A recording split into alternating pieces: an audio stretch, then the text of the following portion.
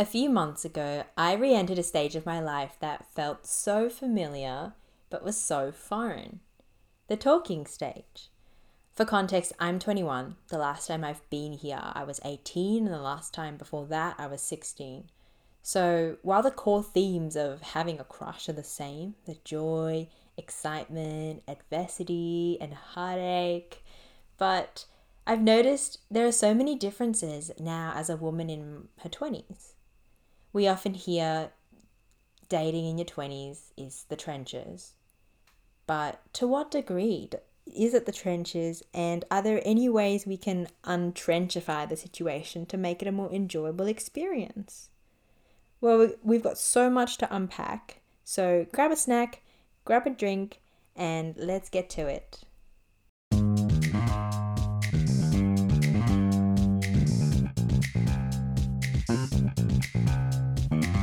Hey everyone! I hope you all had the most wonderful festive season. I've missed you all very much. I haven't seen you in 2 months, so we have a lot of tea to spill today. But first and foremost, I hope nobody here listening Merry Christmas or Happy New Year their way back into an ex-partner or ex-situationship's life, because that's not the energy we are bringing into 2024. In 2024, I'm manifesting that we are all intentional with our time, intentional with our energy and the people that we choose to spend it on, and that is not an ex-situationship or an ex-partner. But if you did, then you're also forgiven because it happened technically in 2023, and you are excused because summer is the time for loving and fun and doing things for the plot. So it's not that bad. It's also not that deep. Have I ever Merry Christmased my way back into someone's life? Yes, many, many, many years ago. Was it a success? No. We went out for a meal together, and basically I'd wanted to get lunch with this person for a really long time, and I didn't know how to ask or how to bring it up. So I just waited for Christmas to come around and then waited to send that Merry Christmas text and then asked them out for lunch.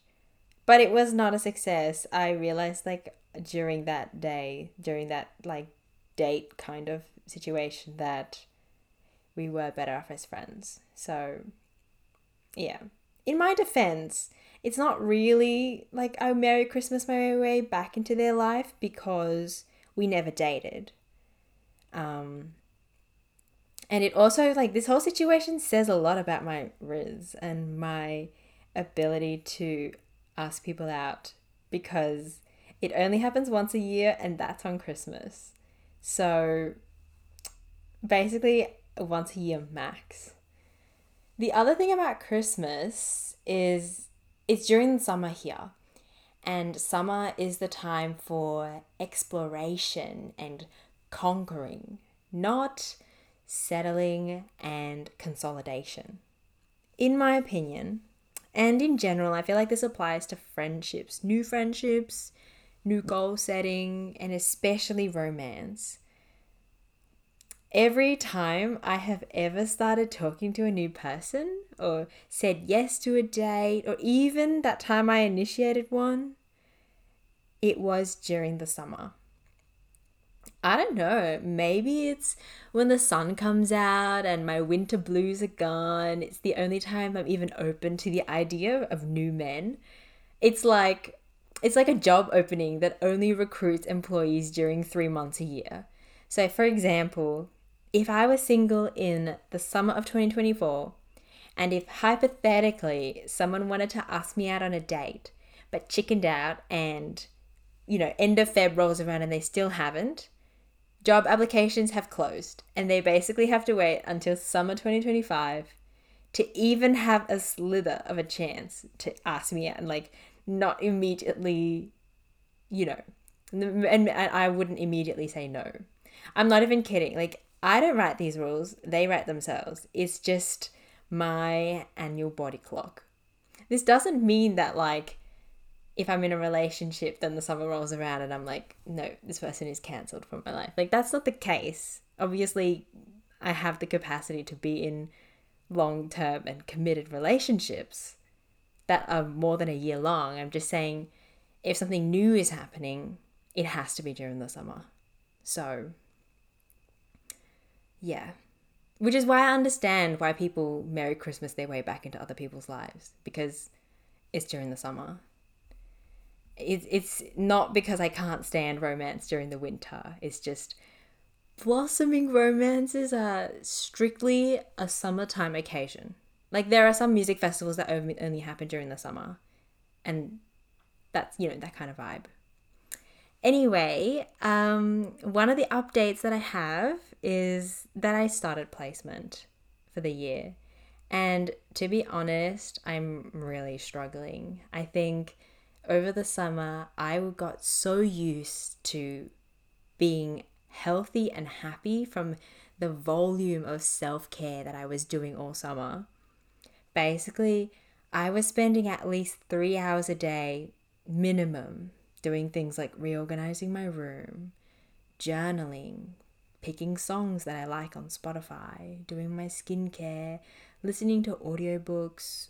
And over the summer, I got so used to feeling extremely happy and extremely content at home. And now I have to limit all these activities so significantly. I can't spend my day scrolling Pinterest for Spotify playlist covers, or spend 5 hours at a bar drinking wine and journaling with my friend. I can't go out for like dinners as often as I would during the summer. And so I've been trying my best to stay balanced, and I do things like instead of being able to do it all day in the summer, I schedule at least one dinner with a friend every week, and I try to go to Pilates and the gym twice a week, and I meditate and journal every Friday instead of like every day. And this is like, to some degree, it has been successful because I still put in a lot of effort to continue to live the life that I had during the summer. But of course, now I've got other priorities too, like placements and allocating time to study when I come home from the hospital. And I do love placements. I think it's like one of the really great ways to learn, of course. And, you need clinical experience, but I think the sudden start back into it was a bit rough. And another update is I recently went on a date. Oh my God. I mean, this is part of like, what we're talking about. And it's also part of the whole like podcast as well. So I recently went on a date with the loveliest man. He picked me up. He organized the whole thing. It wasn't our first date. We'd been on a couple dates before, by the way. He researched heaps of places for us to go to. I seriously felt so pampered the whole time. But I'm not even kidding. Guess what the first activity of the day was? It was a hike.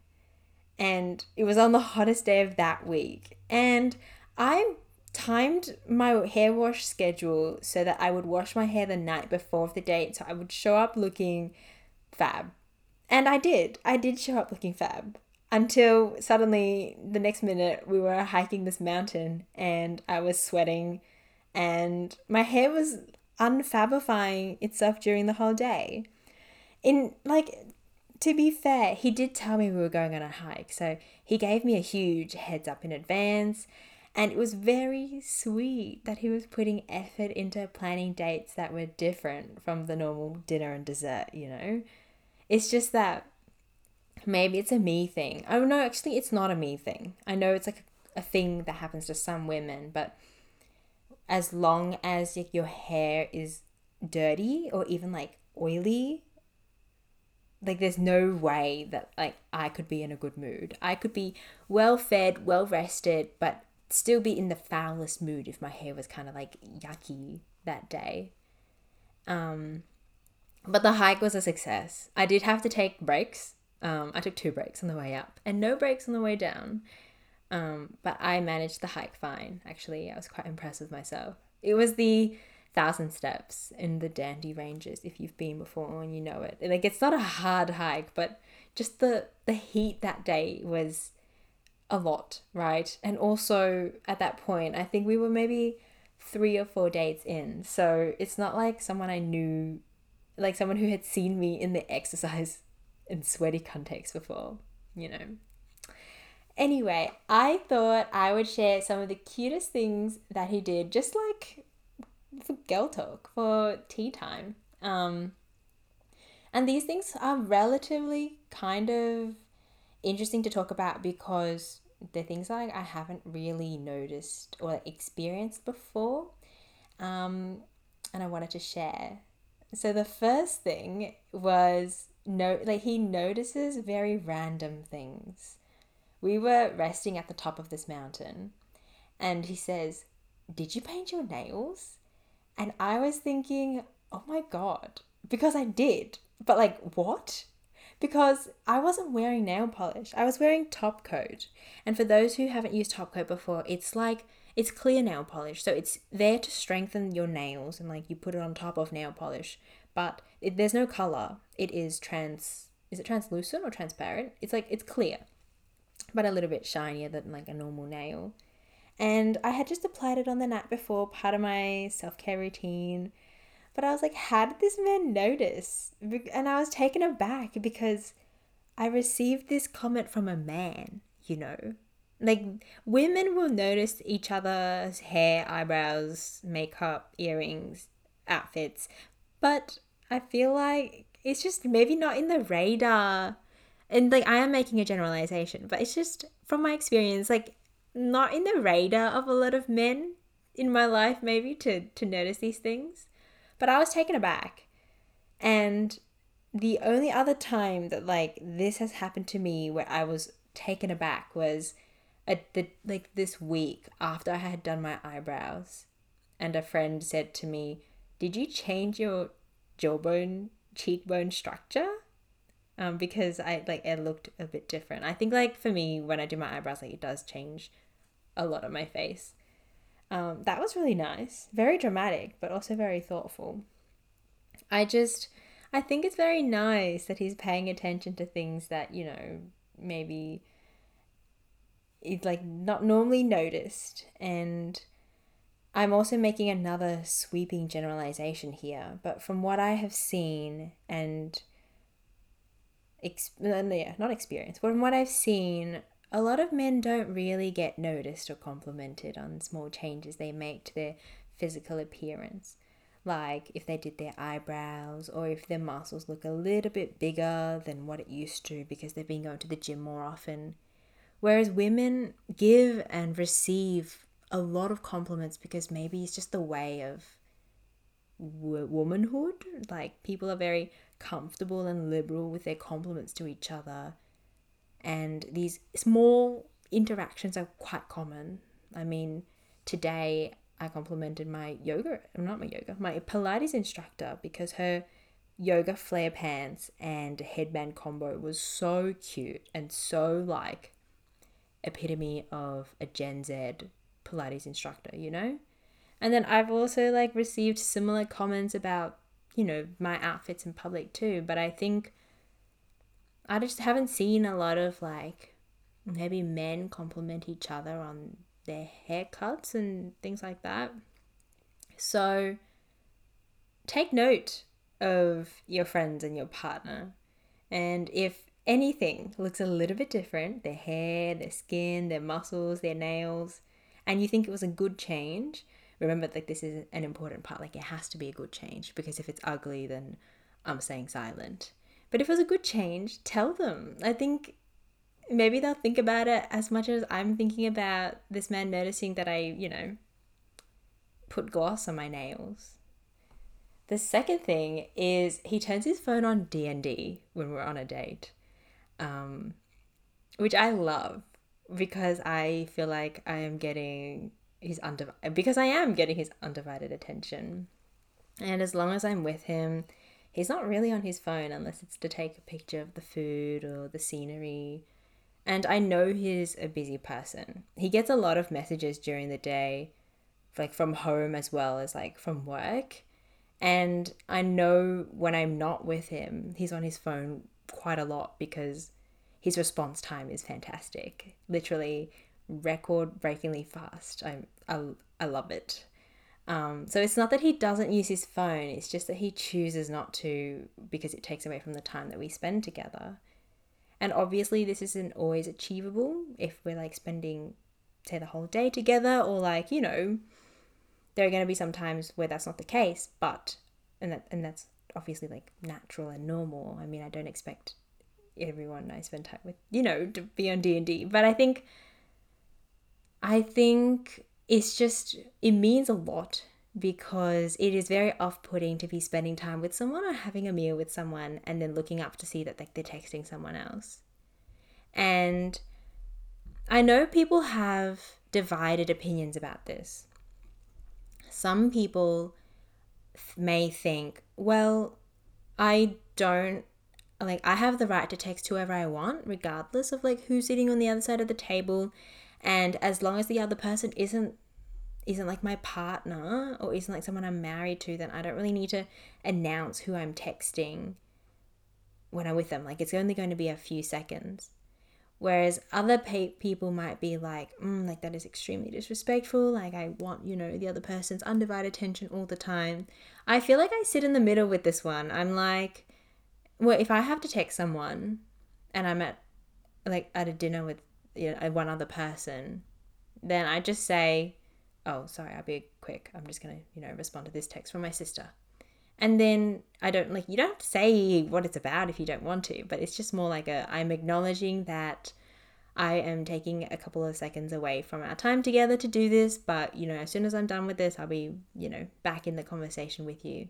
And also it's awkward for the other person because they're sitting there with like someone sitting across from them. But if the if the person texting cannot multitask, then they just have to sit in silence and watch their date or their friend text, So that's how I feel about that.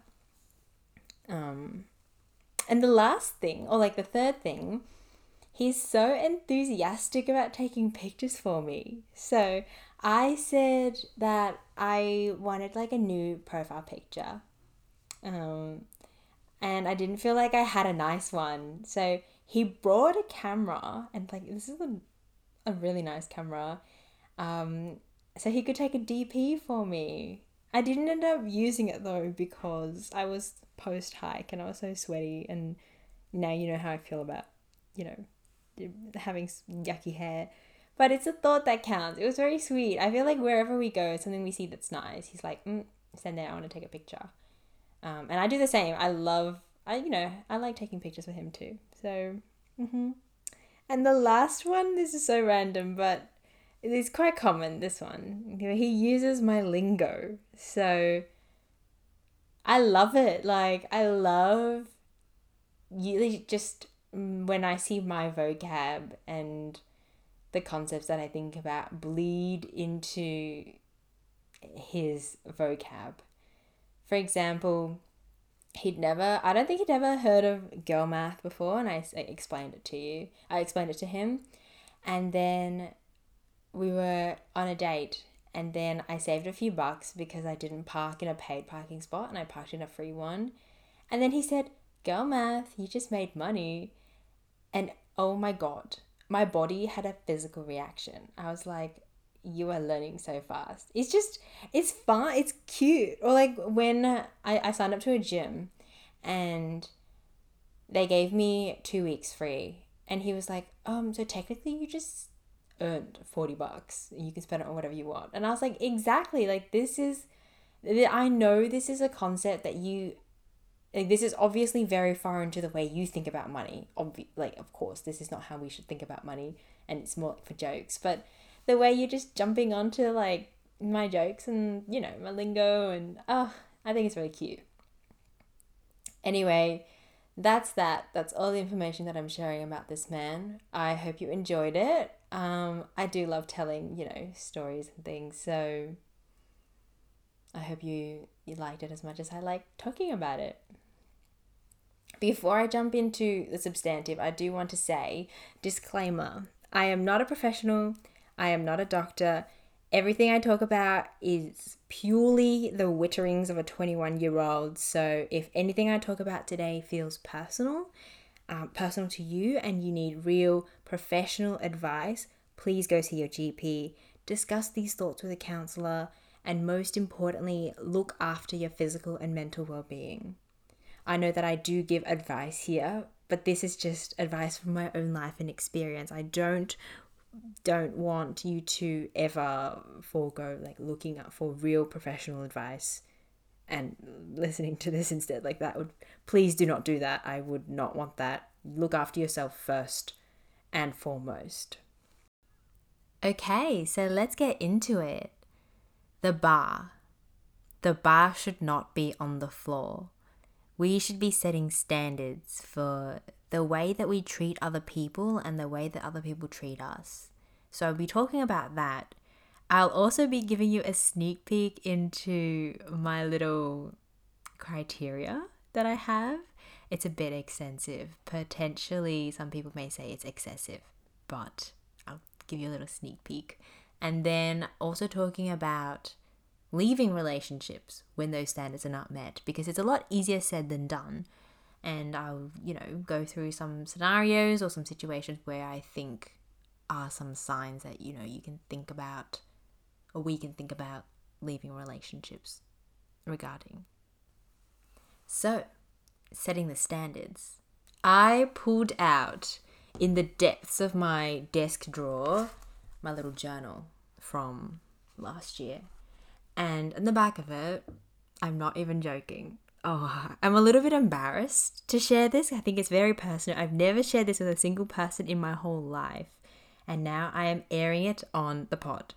But basically, I do have criteria with friends. I think with friends, it's more like a vibe check. And I think it happens over time. And a lot of friendships in my life have blossomed over months or years of just being in like close proximity and connecting well. I think the criteria is a little bit different, even though the core principles are the same. But I don't have that one written out, probably because I feel like, well, I have more friends than I do experience with romantic partners. So I feel like I definitely am a bit more trusting of my vibe check with friends because I've made more friends, And also, if a friend is not really passing the vibe check, then I don't feel like that troubled to leave that friendship. But with romantic partners, maybe it's just like the level of commitment and the dynamic is a little bit different. So I really want to, for every partner, like I want it to be a very thoughtful decision. So I have never seen this done before, which is why I don't know if this is a normal thing or not. But I have 1, 2, 3, 4. Okay, 5.5 pages. Oh, I'm not going to read out like all of it for 2 reasons: to protect myself and so that like this is not used against me. One, because like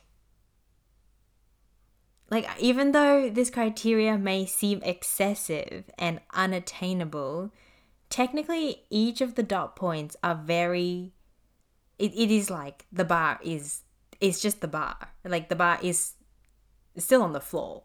Oh, is it on the floor? I don't know. It's just like individually these qualities are very normal and attainable. It's just that to have someone who meets all of this criteria is like it's difficult to expect someone to be all of these things. So if I tell, like, it just makes me look a little bit like excessive. And the second thing why I probably won't read out everything is you don't really want everyone to know the things you're looking for. And an analogy for this is, you know how some unis don't tell you exactly what they're looking for on the rubric? And they're like, okay, well, you just need to figure it out yourself. It's frustrating as the person writing the essay, but it makes sense because it's the uni's way of saying, there are things that I'm looking for in this essay. There are things, and these are the things that you should know that I'm looking for. I don't want to tell you that I'm looking for these things. I just want you to inherently have these things, not do these things because you know I'm looking for them. So, because some of these also apply to like friendships as well, like I don't want anyone to ever like only do these things because they know these things are like things that are in my checklist. Like I want you to naturally have these qualities, you know? Anyway, I'll just describe the way I systematically approach this. Oh my god, I can't believe I'm doing this. So there are categories. There are there are 4 categories, and the categories are split up into around like 5 qualities. The whole thing quantitatively is out of 40 marks. So there's a group called behavior, and each of these traits under behavior is worth 3 marks. So for example, one of them is that they are emotionally available and emotionally vulnerable communicator. So ideally, they would have similar love languages with me. They'd be good at handling stress. They would respond well to feedback. They have a good relationship with their parents, and they're emotionally mature. So if they have this trait, it's 3 marks, right? And also, I just don't have the brain capacity to like do half marks and stuff. Like, how do you even rate someone's emotional availability out of 3? Like, I can't give them 1 mark. It's too much. So as long as they have all of it, it's like all or nothing, all right? So as long as they have all of it, they have 3 marks. And so there are 5 qualities here. The other one is buys me flowers. That's also out of 3 marks, without being asked to, by the way.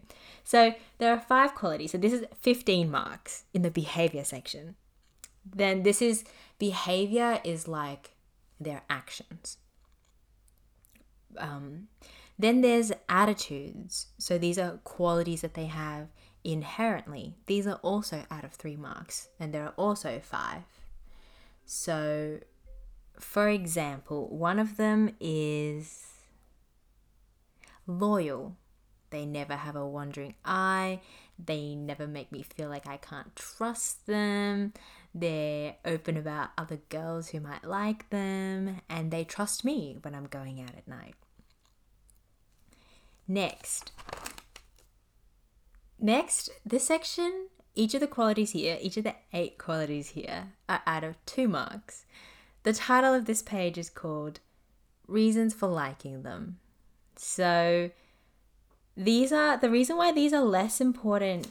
Why is it less important? I feel like it's just behavior and attitudes are the most important for me, and then other qualities that they have that I may be really attracted to but aren't really like make or break, right? For example, that they're really passionate about social issues and social equality. They're passionate about their work and their hobbies. I mean, like, while it is ideal for them to be a passionate person, it is like it's like second on the tier of things that are important to me. Finally, the last category, logistics. These are all 1 markers. Think of this as like, in an exam, these are just like the multi-choice 1 markers. There are 10 qualities on this list. Some good examples. One of them is good at housework, can cook and clean.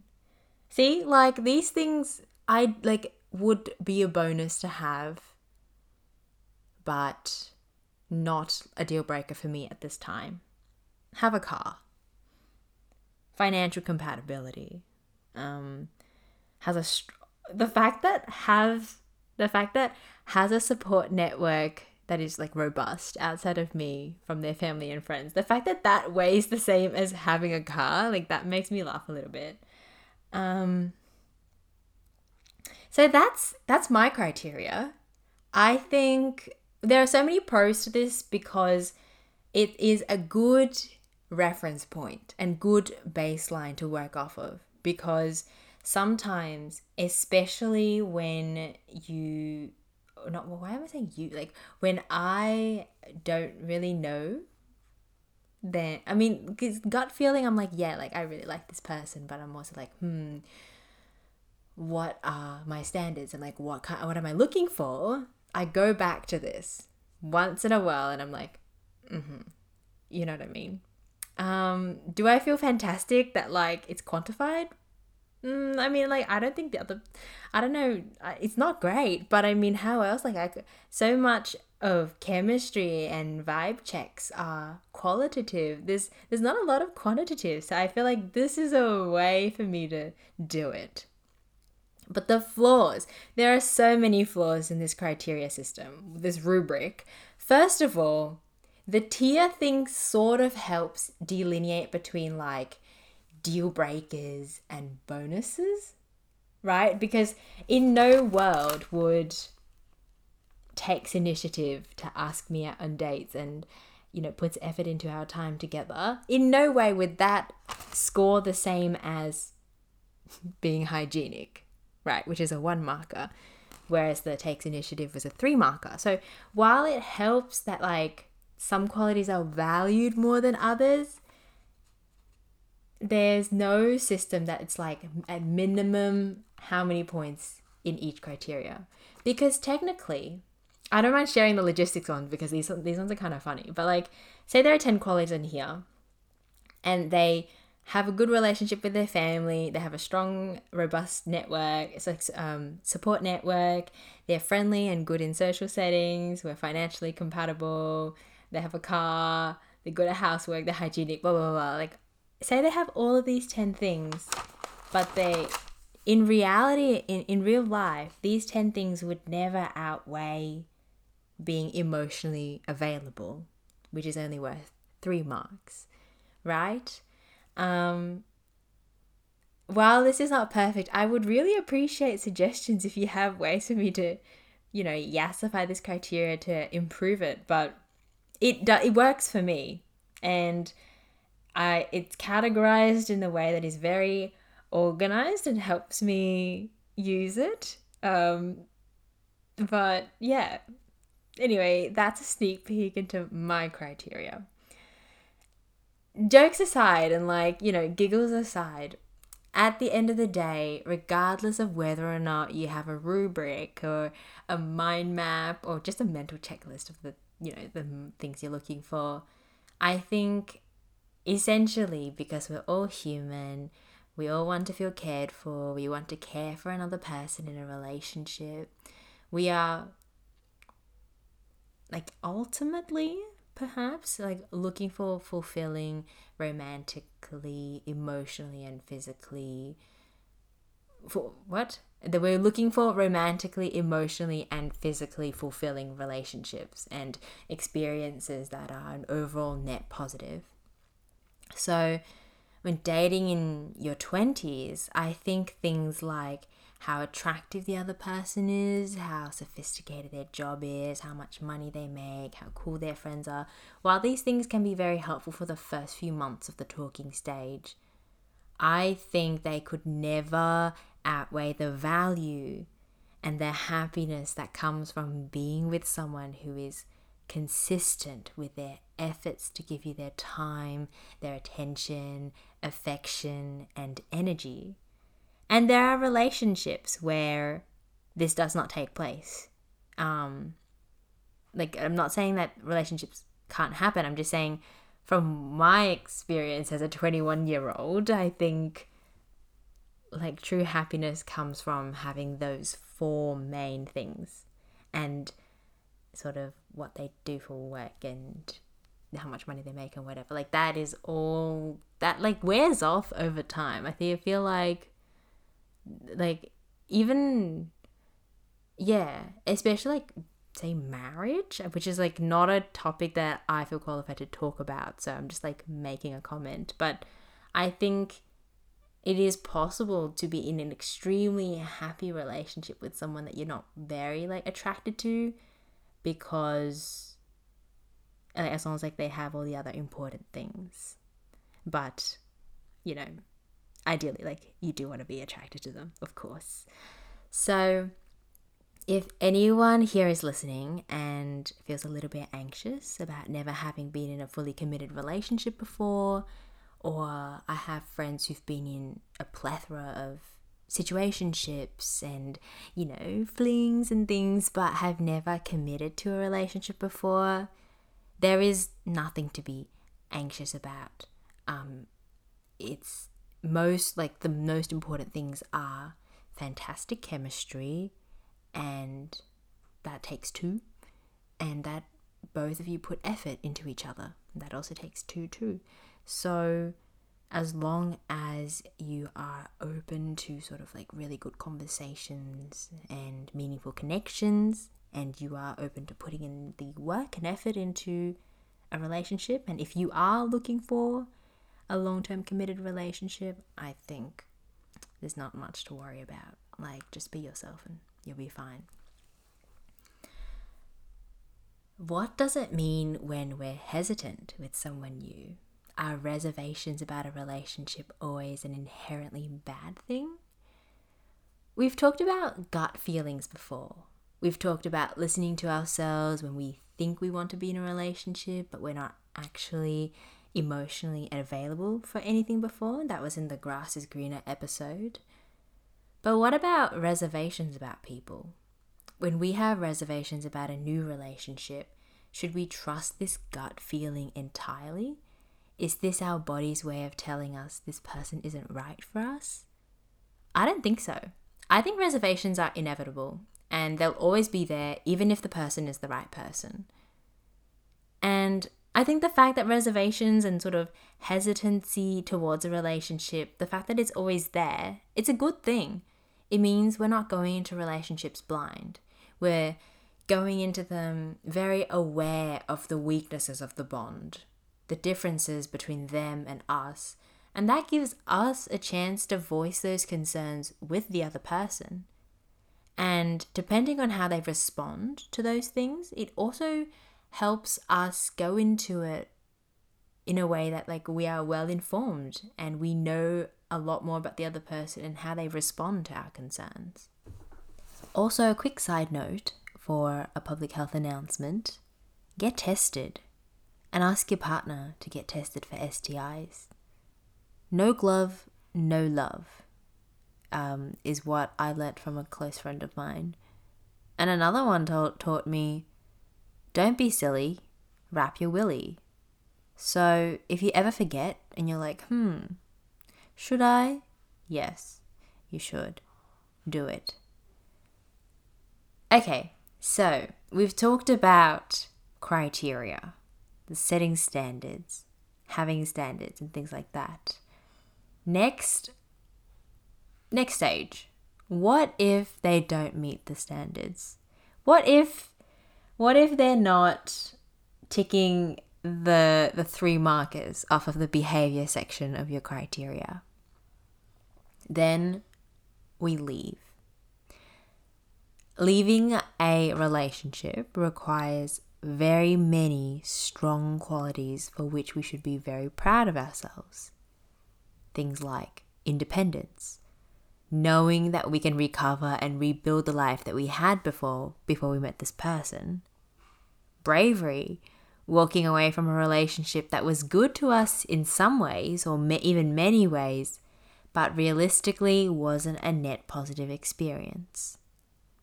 You may be wondering, what are some good telltale signs that it's the time to leave?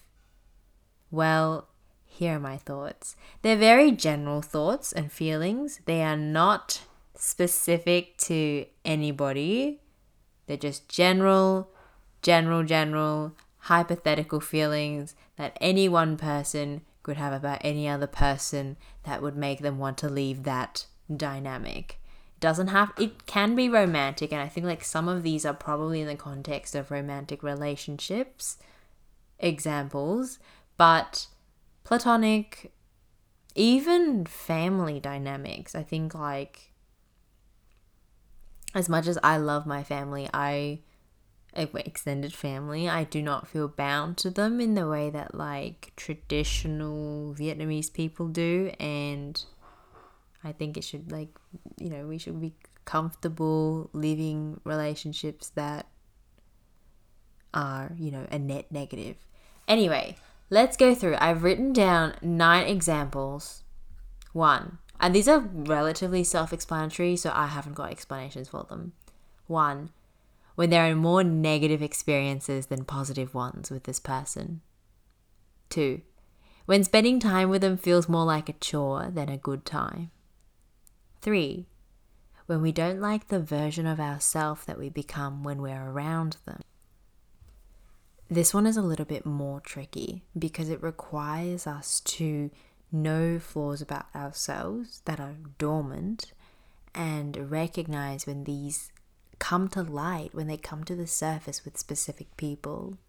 There are qualities of myself that I don't like, and there are specific people where like being with them sort of encourages me to become this sort of like person that I don't love.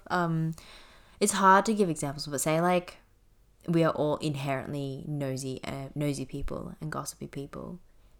But if there are specific people that like really bring out the very nosy and gossipy part of me that I think is very fun in the moment, but then afterwards, like after a lot of like time with them, it gets a little bit but like I don't want to come off as like I don't gossip, because I do.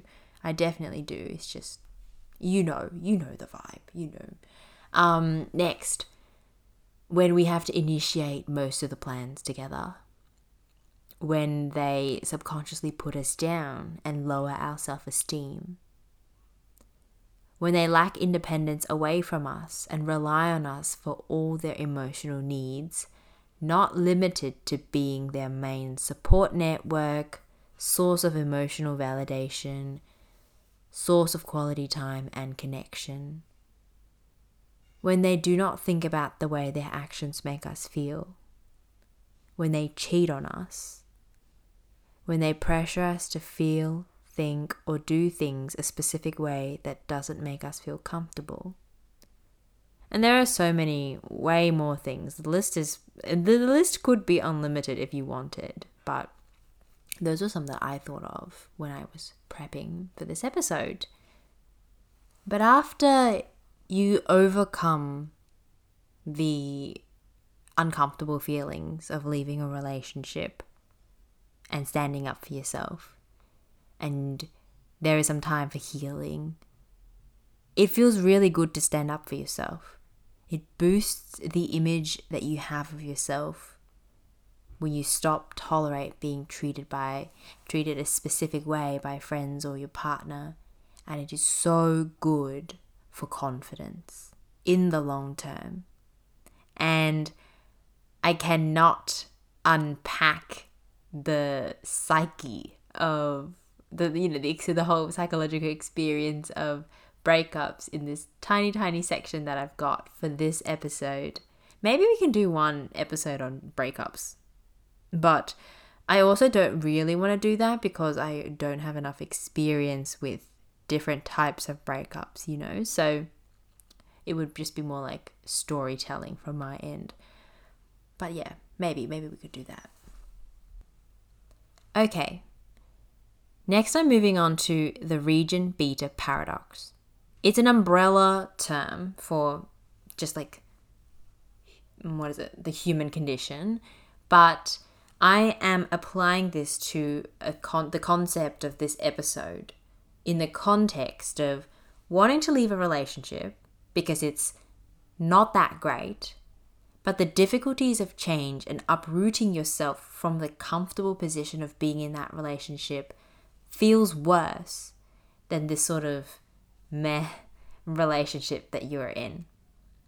And ironically, I learned about this context from the man in part 1 of this episode with whom I'm going on dates with.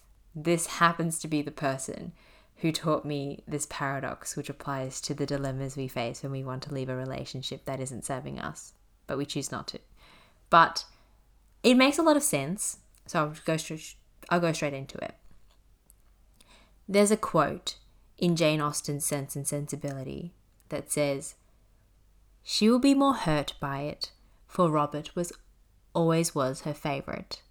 She will be more hurt by it, and on the same principle will forgive him much sooner." What does this mean? Why is it that we're less likely to leave people who hurt us? I did some research. I'll use a few analogies from Harvard University's D.T. Gilbert's article titled "The Peculiar Longevity of Things Not So Bad," published in 2001, that helped me understand it when I was reading and learning about it for this episode. If you'd like to learn more about the actual psychology experiments that help to explain some of these propositions, I will link the article in the show notes if you'd like to read on it. But I'll explain the main bits that I took away from the article anyway. So, first analogy. A person who walks 3 kilometers per hour walks anytime they need to go somewhere that's less than 1 kilometer away. But if it's more than 1 kilometer, they'll take their bike, where they can move at 15 kilometers an hour. This means that for all distances that they travel that's less than 1 kilometer, then longer distance is proportionate to increased time it takes to get there. There's a linear relationship, a positive linear relationship. But paradoxically, if they were to travel 1.1 kilometers, they would take their bike and actually get there quicker than the time it would take for them to travel 1 kilometer. So now, if you imagine the graph of time and distance traveled, it's no longer a straight line that's going up, because it will go up from 0 kilometers, up, until they travel 1 kilometer. And then it will immediately go down. Like the time it takes to get there will go down, because that's when they take their bike. In this example, the threshold for this person to change their method of transport is 1 kilometer. So as long as the distance to travel is less than 1 kilometer, there's nothing that motivates them to go into their shed and take out their bike and helmet instead. And it applies to a lot of areas of life. I'm going to read these passages from the studies, from this article verbatim, because they're written so well and they make so much sense. Injured people take active steps to speed their recoveries when their injuries are especially severe. Injured people take meds, consult physicians, solicit therapies, and undergo surgeries, but because each of these remedies has its cost, in the same way it takes effort to take a bike out of a shed, people are more likely to seek them when they have a heart attack than when they have a hangnail. When people actively adapt their strategies for recovery to the severity of their injuries, they may paradoxically recover more quickly from severe injuries than from mild ones. This is similar to how it takes less time to travel 1.1 kilometers than 1 kilometer, even though the distance is further, because they've changed method of transport. The next quote. Consider the fact that drivers may avoid long trips because they believe that the odds of being involved in an accident are monotonically related to the time they spend on the road. I believe the word monotonically in this context refers to the positive linear relationship between time spent on the road, on the x-axis, and the risk of being in an accident on the y-axis. If a trip to another state triggers the decision to wear a seatbelt, and a trip around the block does not, the paradoxical consequence is that people may be more likely to sustain injuries in automobile accidents when they are taking short trips rather than long trips. Similarly, partygoers may limit their alcohol consumption because they believe that their blood alcohol levels are monotonically related to the likelihood that they will cause an automobile accident on their way home. And then this example goes into, like, if you drink a lot, in this case, if you consume a pitcher of martinis, then there are interventions that are in place to make sure that you don't drive drunk. That might be, someone steals your car keys and they call you an Uber home. But if you've had 2 glasses of Chardonnay, you're not visibly drunk, and those actions that are put in place that would have like stopped you from driving aren't put in place. So with this example, paradoxically, you are safer when you've consumed a lot more alcohol than when you've consumed less in terms of drink driving, or like the likelihood that someone would drink drive. The ease with which examples such as these are generated highlights the ubiquity of the Region B paradox in everyday life, as well as the potential dangers of ignoring it.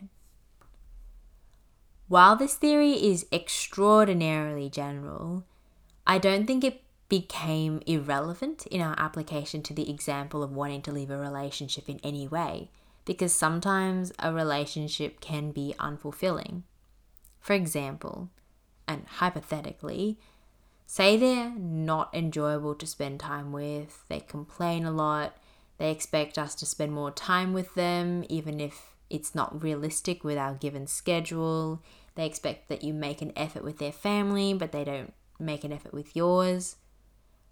These things are like little things that can bother you, but they never cross the threshold that is required to make us want to pack our bags, leave the relationship, and go through the unsettling and uncomfortable changes of being newly single.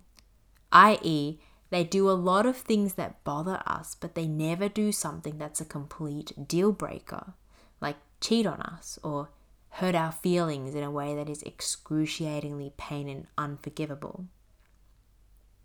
So what's the solution? Leave before they reach the threshold. If we've brought up these issues in discussions with our partner that go unattended to and unsolved, don't wait for the threshold to be met to leave. I think that's probably why I have this extensive criteria, because this makes me realize, well, none of these are deal breakers that like they should not have. It's all like things that I'd like them to have, you know? So just being a bit more cognizant of what we want in our partner is very helpful, because you're more likely to leave you're more likely to end things if you don't really feel like they're meeting that criteria. You best believe you will never catch me experience the beta region paradox in that example with the walking versus biking, because I drive everywhere. I used to live in high school 200 meters down the road from my school, and I would be driven and dropped off every day, almost every day. My gym now is a 10-minute walk, and I drive some of the days. As long as the roads are drivable and do not require me to drive into the CBD, I will drive. Think of it as like my way of retaliating against this theory. I've been doing it for years. Well before I even knew what it was. So that was the episode. Thank you for listening. I really enjoyed recording this. I hope that you got something out of it, or you just were entertained by it. I know that there are people who run when they listen. I know there are people who gym when they listen.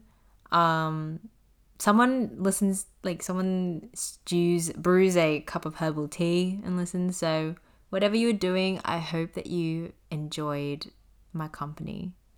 Thank you for tuning in this week. I'll see you next time. Bye.